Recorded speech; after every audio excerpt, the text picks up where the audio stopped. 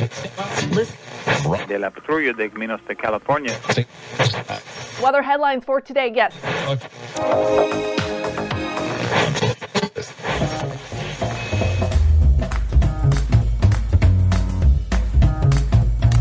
Welcome to the Revenue Generator Podcast, an I Hear Everything production. In this podcast, you'll hear how industry leaders integrate sales, marketing, product, and customer success into a single business unit with a common goal of optimizing their revenue cycle. We'll unearth how innovators integrate data, technology, people, and processes to expedite demand generation and increase recurring revenue. Sit back, tune in, and get ready to meet a member of the Revenue Generation. Here's the host of the Revenue Generator Podcast, the CMO of Lean Data, Doug Bell. Welcome to the Revenue Generator Podcast, where we, members of the Revenue Generation, share solutions for how you can integrate your business to optimize revenue. I'm your host and the CMO of Lean Data, Doug Bell, and today we're going to discuss why enablement just can't be about sales anymore. Joining us is Kyle Lacy, who is the Senior Vice President, Marketing at Seismic, which is the global leader in enablement, helping make sales teams better by becoming more productive and engaging with buyers in a compelling way. So far this week, Kyle and I talked about why enablement tech isn't about sales anymore. And today, we're going to wrap up our conversation by talking about engagement versus enablement. Okay, here's my conversation with Kyle Lacy, the Senior Vice President, Marketing at Seismic. Kyle, welcome back to the podcast. Hey, thanks for having me back.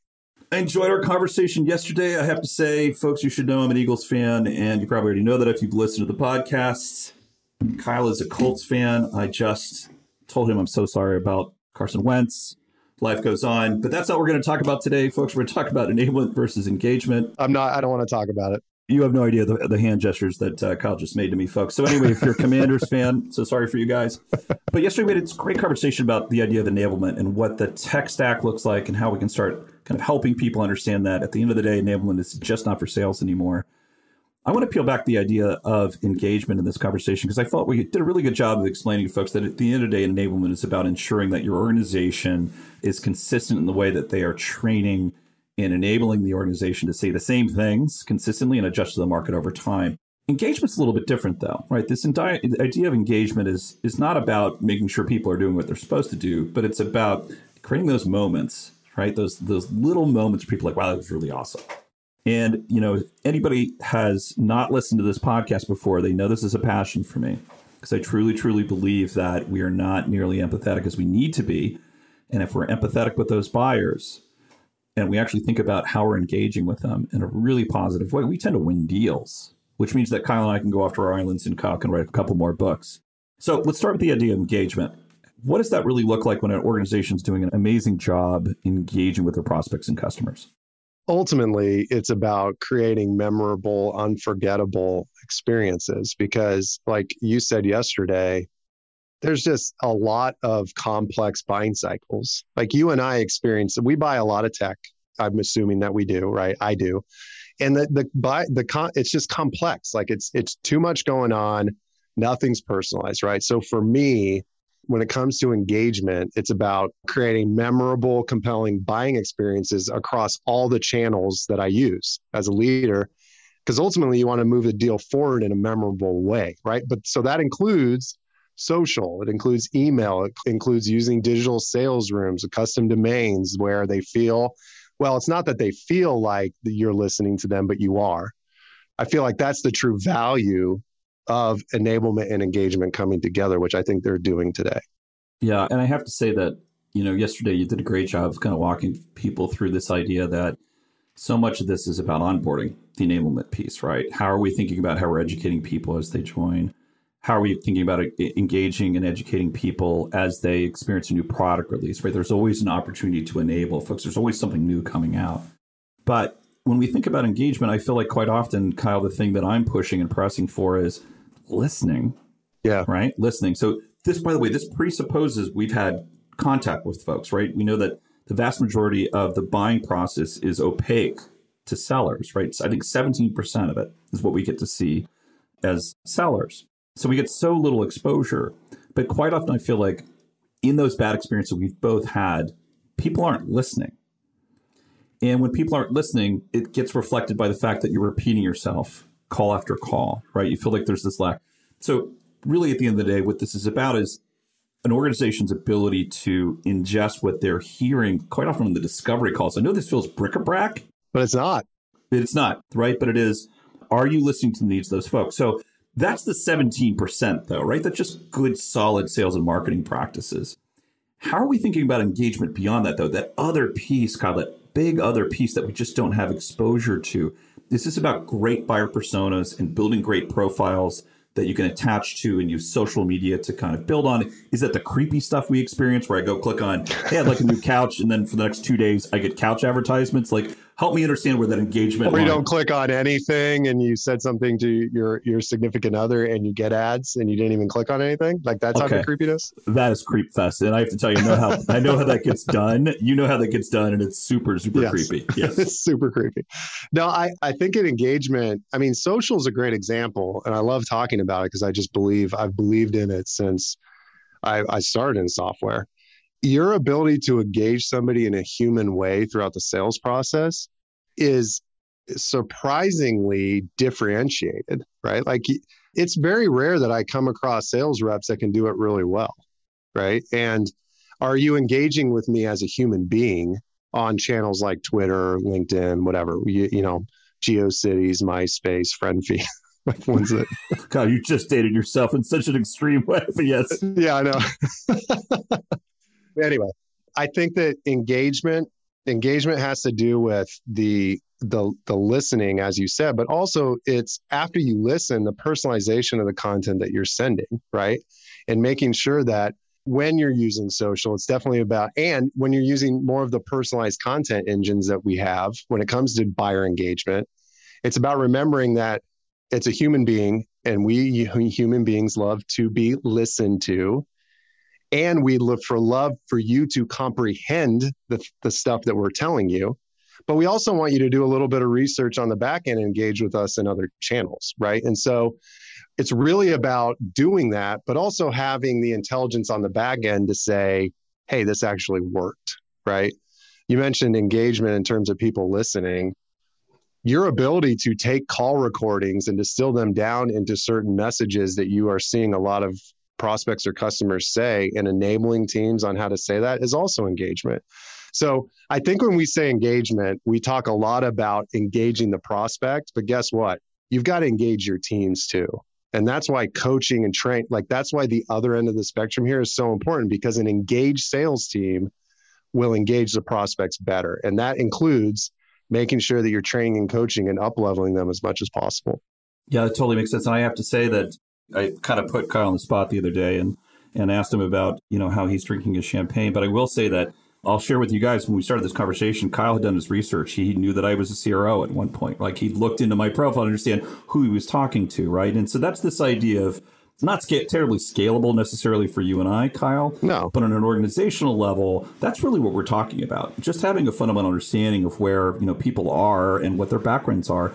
But I think that what I'm also hearing here is this idea of enablement often begins with a profound understanding of the market. And, you know, to speak marketing stuff, that's what's your ideal customer profile look like? What are the buyer personas within those profiles? But I think the flip of this really, and this is where I believe engagement and enablement come together. The flip of this is, I think in many ways, when we're bringing on sales organizations, I don't know how to scale this, by the way, but we should almost make them go buy software.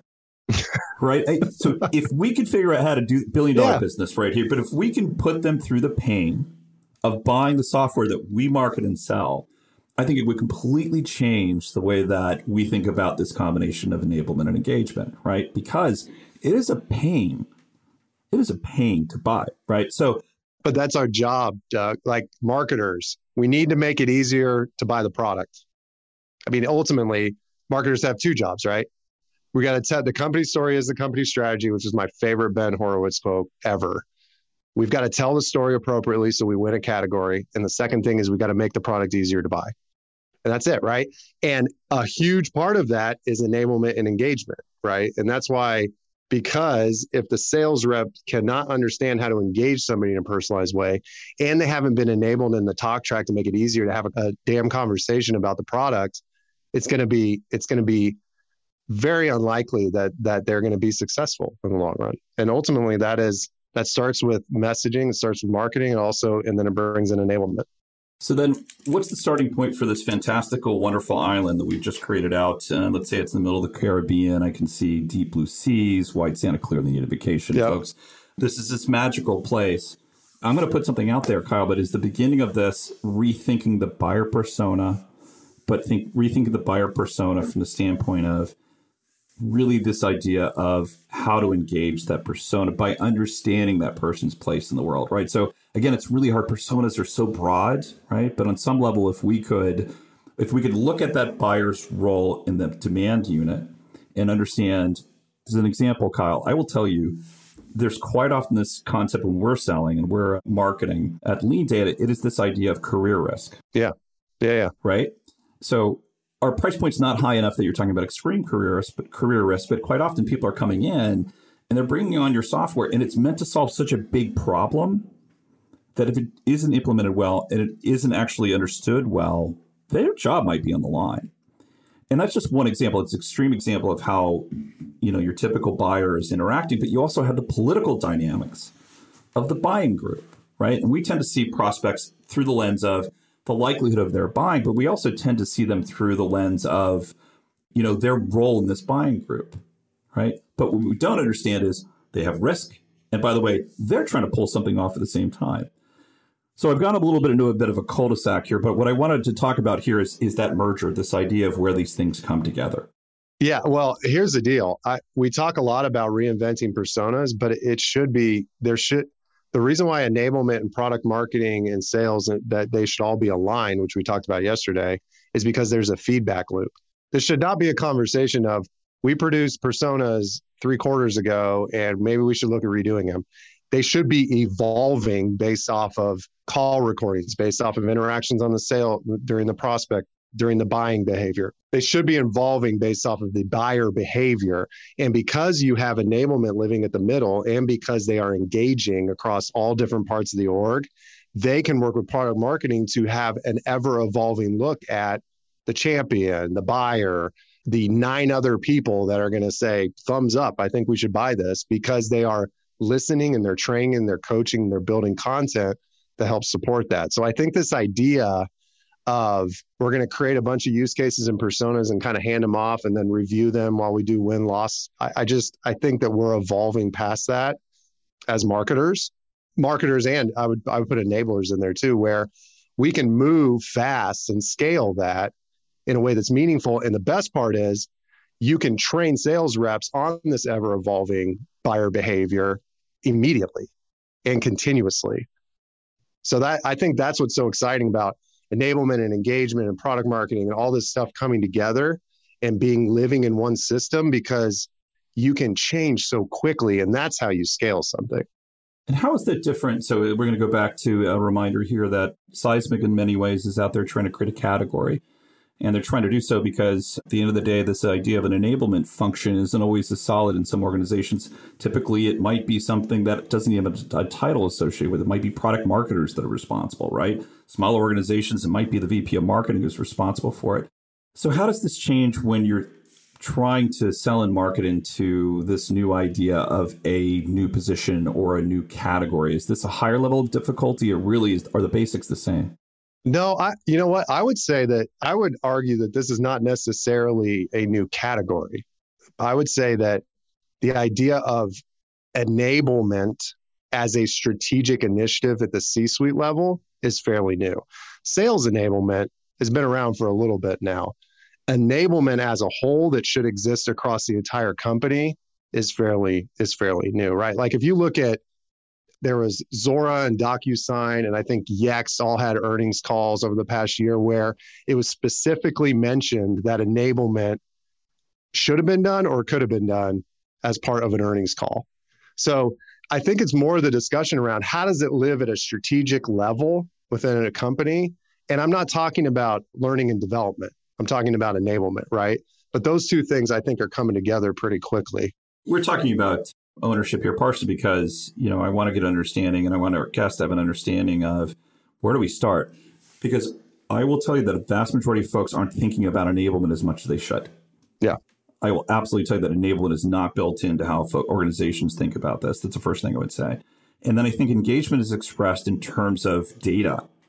Did people open my email? Did they click on my stuff, right? We're not looking at the heuristics nor the qualitative side of that to say, am I actually creating an experience, right? We struggle with those two pieces. I feel like enablement, Kyle, is still a little bit of an amorphous idea. Here's what you need to look at. Do you have too many systems to engage across all the different channels? Like, are you opening up 5 different things? Do your reps know where to find the best materials to share in a meaningful way?